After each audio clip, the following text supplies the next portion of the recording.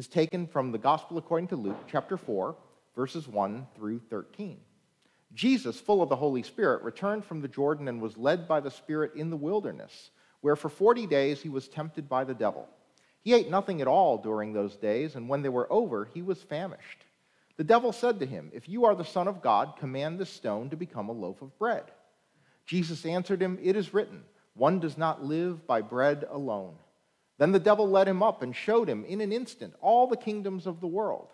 And the devil said to him, "To you I will give their glory and all this authority, for it has been given over to me, and I give it to anyone I please. If you then will worship me, it will all be yours." Jesus answered him, "It is written, 'Worship the Lord your God and serve only him.'" Then the devil took him to Jerusalem and placed him on the pinnacle of the temple, saying to him, "If you are the Son of God, throw yourself down from here, for it is written, 'He will command his angels concerning you to protect you. And on their hands they will bear you up, so that you will not dash your foot against a stone.'" Jesus answered him, "It is said, 'Do not put the Lord your God to the test.'" When the devil had finished every test, he departed from him until an opportune time. Well, if you know any high school juniors, this is the season when many of them are taking the SATs and getting ready for the fall, or seniors are taking AP tests while they're waiting for college acceptance letters. And, the SATs have always been kind of controversial, because it's called the Scholastic Aptitude Test. And so supposedly it is not a test of measuring what you've learned, it is supposedly a test of measuring your aptitude for scholarship. How well will you do in school? And there's a lot of debate over whether it actually measures that, okay? Because this is one of the things about a test. A test is only meaningful if it measures something meaningful. Does it measure something important? Does it measure something worth measuring? Does it do it in a way that's actually accurate? Sometimes in school, you'd take a test and you would sit there and say, "I'm not sure if this ever actually measured whether I knew something about the subject." Right? And that felt like a bad test. Well, testing is the essence of our passage today, as Jesus is in the wilderness for 40 days, and there the devil is tempting him. So he's there for 40 days, he's fasting for 40 days, and this word tempted is one that I like. It's a very interesting word, which in the Greek is this word peirazo. And this word means to endeavor to discover the nature or character of something. And what's actually interesting is that this word peirazo in the Greek gets translated two different ways in the English. It sometimes gets translated as tempted, and sometimes it gets translated as tested. And the difference has to do with the attitude of the person giving the test.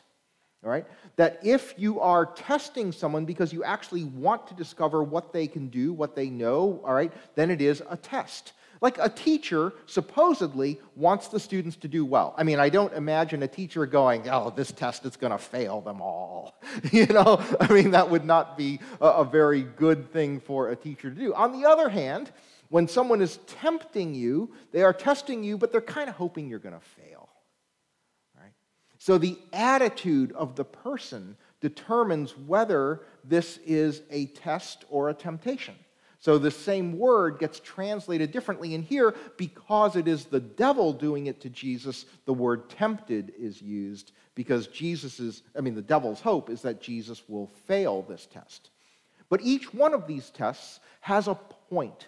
There's a point for Jesus to learn something about himself or for us to learn something from the test having been given, all right? Each test reveals something. It reveals the nature or character of something that we're dealing with in faith.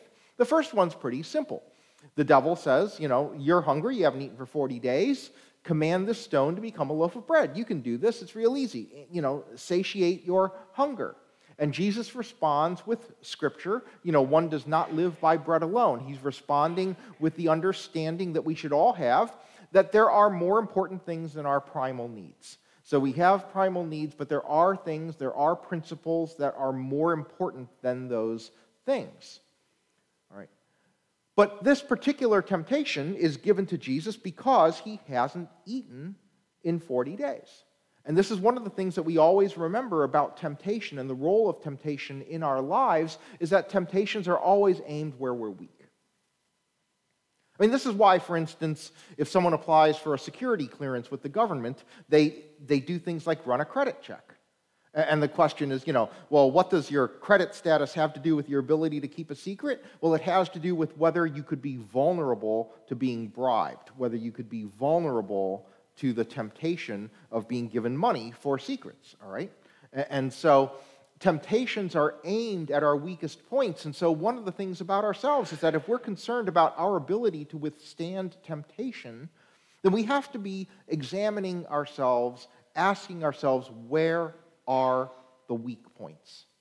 All right? Where are we vulnerable? Where are the vulnerabilities that exist in our lives that would allow something negative to compromise us? Next, the devil shows Jesus all the kingdoms of the world and says, I'll give their glory. Now, one of the interesting things about this is when the devil offers Jesus the power over the kingdoms of the world, one of the things that could come to mind is this actually a valid offer? Does the devil actually have the control to be able to offer these to Jesus? And I think one of the ancient interpretations in terms of our core classic Christian theology is that, yes, is that in the fall, in the Garden of Eden, when we succumb to sin, all right, that gives sin dominion over the world. All right. And one of the early interpretations of what it meant for Jesus to go to the cross, and there are several. So if someone says Jesus went to the cross for X, understand that throughout Christian history, there's been more than one answer to that question. All right? And if someone asks me, which one do you believe? My answer is actually all of them. I think that the meaning, the depth of meaning of Jesus going to the cross is so broad and so complex that I think all of those theories are basically true. Right? And one of the theories was that Jesus essentially ransomed the world back from the devil with his life, that he paid a ransom for the world to get the control back. And so what happens is that Jesus is going to get the control back, but he's going to do it by going to the cross. And here, the devil is saying, I'll just give it to you if you worship me. Because you know what? What's more American than loving a shortcut? We love shortcuts, okay? I mean, I don't want to diet and exercise. I want to take a pill, okay? All right? Shortcuts. We love shortcuts. Shortcuts are so tempting. Why go through the pain? Why go through the suffering? Get to where you want to get to with a shortcut. And so I think for ourselves, one of the things we always have to ask ourselves is, am I tempted to take shortcuts to what's right?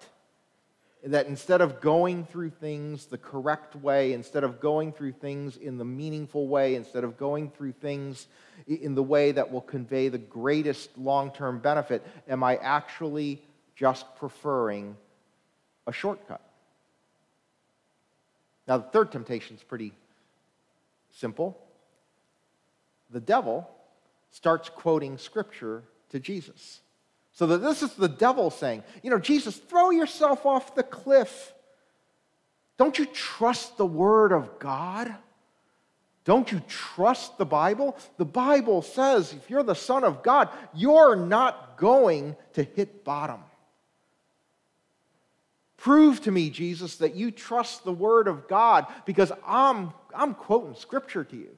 And whenever this passage comes up, it comes up at least once a year, I always remind folks, it's really important to remember, the devil knows who Jesus is, and the devil knows Scripture. So just because somebody is out there who knows who Jesus is and knows their Bible, that doesn't mean they're good. That is not the definition of good. Plenty of evil folks know who Jesus is, know their Bible backwards and forwards, and it's all a matter of how they choose to deploy it. And so Satan tries to use the Bible against Jesus by quoting Scripture to Jesus, and then Jesus quotes Scripture right back at him. You know, all of the things Jesus says are Scripture. So this is like a debate, like a bad debate on Christian radio. It's just two people yelling Scripture verses at each other. Okay? Jesus answers him, but it is written, do not put the Lord your God to the test. That Jesus understands that he trusts God, and he's going to trust God by not having to prove that he trusts God. He's simply going to trust God. But within this, how do you tell the difference between them? Well, you tell by their heart. I mean, the Bible is so often misused, right? So the Bible gets misused, and bad intentions weaponize the Bible. So just as that word peirazo gets translated as tested or tempted based on the attitude of the person providing the test, you have to look at the attitude and the intentions of the person quoting Scripture, because what you discover in this is not the Scripture per se. What you discover is the intentions behind the person's heart. I mean, we go back and remember in the history of the church, you go back 150 years, and there's pastors all over the country who are quoting Scripture to defend slavery. And then they quote Scripture to subjugate women. And then they quote Scripture to ostracize LGBT persons, okay? You can use Scripture as a weapon if that's where your heart is. Or you can use Scripture to console, to comfort, to affirm, to lift up. You can use Scripture to demonstrate compassion, to help people feel that they are beloved children of God. You can use Scripture for that if that's where your heart is. In this test, you discover more about the person. That's what's being discovered here. Their knowledge of Scripture wasn't important. What's important is what was in their heart. And this is one of the things that we always have to remember about tests of any kind. What are you trying to discover?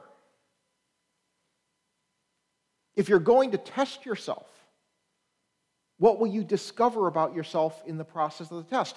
I mean, as we enter Lent, I hear people talk about what they're going to do for Lent. And one of my questions is there a point to that? Is there a positive point to it? What will you learn by doing it?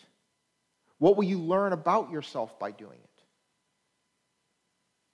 it? Are you doing the same thing every year so that if you do it this year and you did it last year, what are you actually learning this year about yourself that you didn't already know? I mean, sometimes when I hear a person who does the exact same thing for Lent every year, I feel like it's someone at the gym. You ever see, someone at the gym and they're at the machine and, you see, it's all, well, when I used to hit a gym, which was a long time ago, it's always kind of embarrassing to, have to move the peg back up like 6 plates from where it had been for the person before you, But, you see the person, and they've got the plate at whatever, 50 pounds or whatever on the thing. And if you said to the person, oh, man, how long you been there?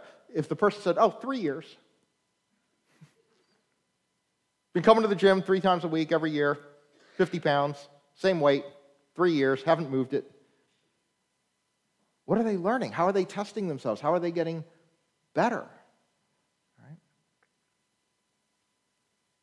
Are you learning anything if you're subjecting yourself to a test? If not, then what's the purpose of the test?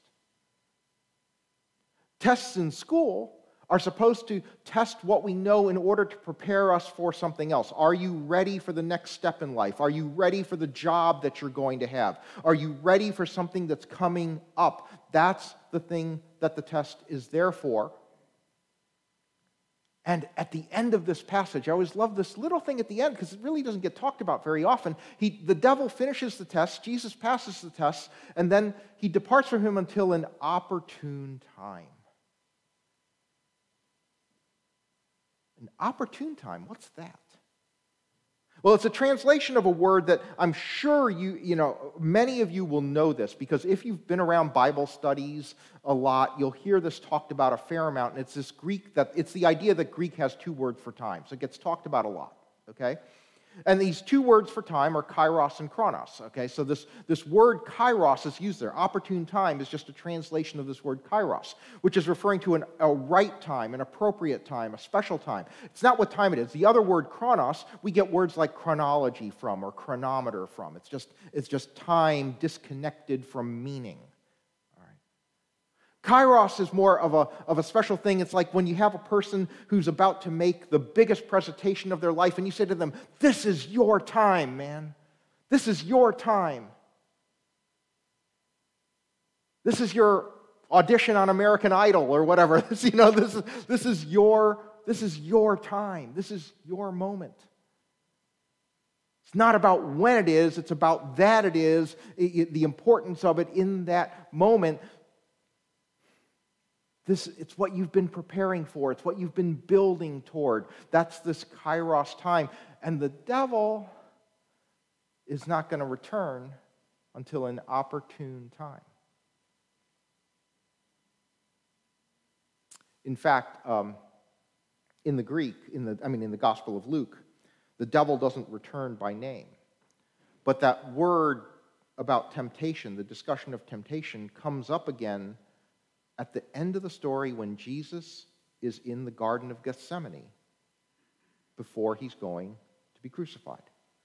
If you're familiar with your scriptures, if you remember this and you remember the point in the story where Jesus is there, the crucifixion is coming up and he prays fervently to God, "If I don't have to go through with this, please take this cup away from me." It's at that point that he talks about temptation again. As he's doing this, he says to his disciples, "Pray that you will not suffer temptation." Because it is at that point that it's opportune for him to fall, to succumb to temptation. I think that the testing in the desert here was preparing him for that particular temptation.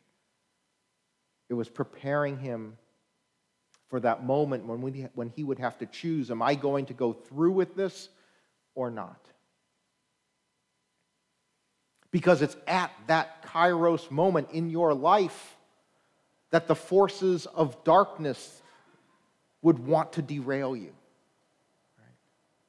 Whatever opposing forces there may be in the universe that are operating against you, they don't care about the routine stuff. They're waiting for that critical moment in your life to derail you. That's when the forces of darkness would want you to stumble, when it's most important.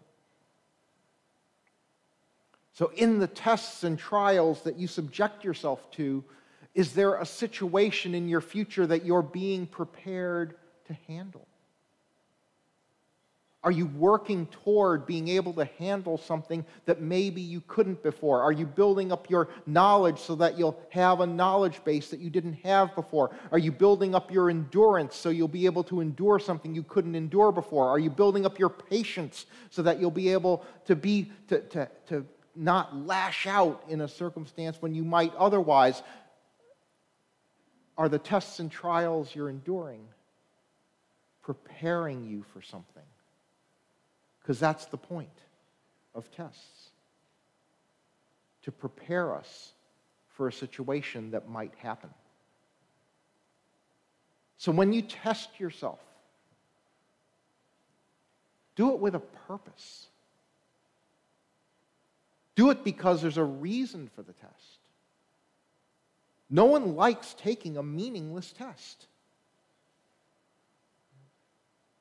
I mean, if I said, okay, we're going to give everyone a piece of paper and I just want you to start writing down prime numbers and we're just going to see how far you can go, how many prime numbers you can write down in 2 minutes.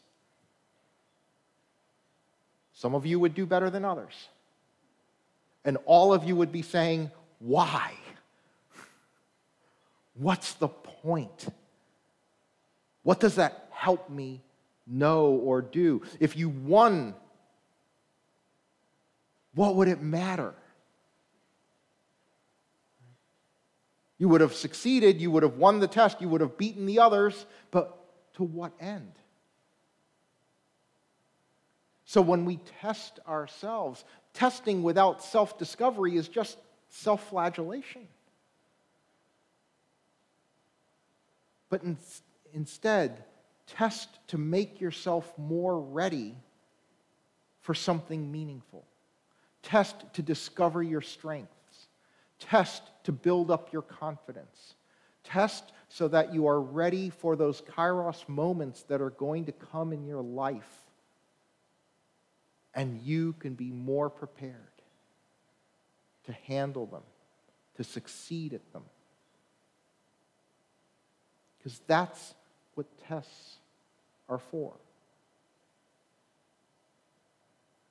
So in this season of Lent, think about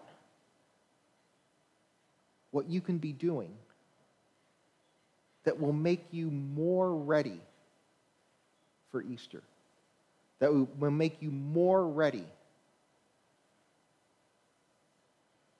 for the joy of the resurrection, that will make you more ready for a life of following Christ beyond the 40 days of Lent. Amen.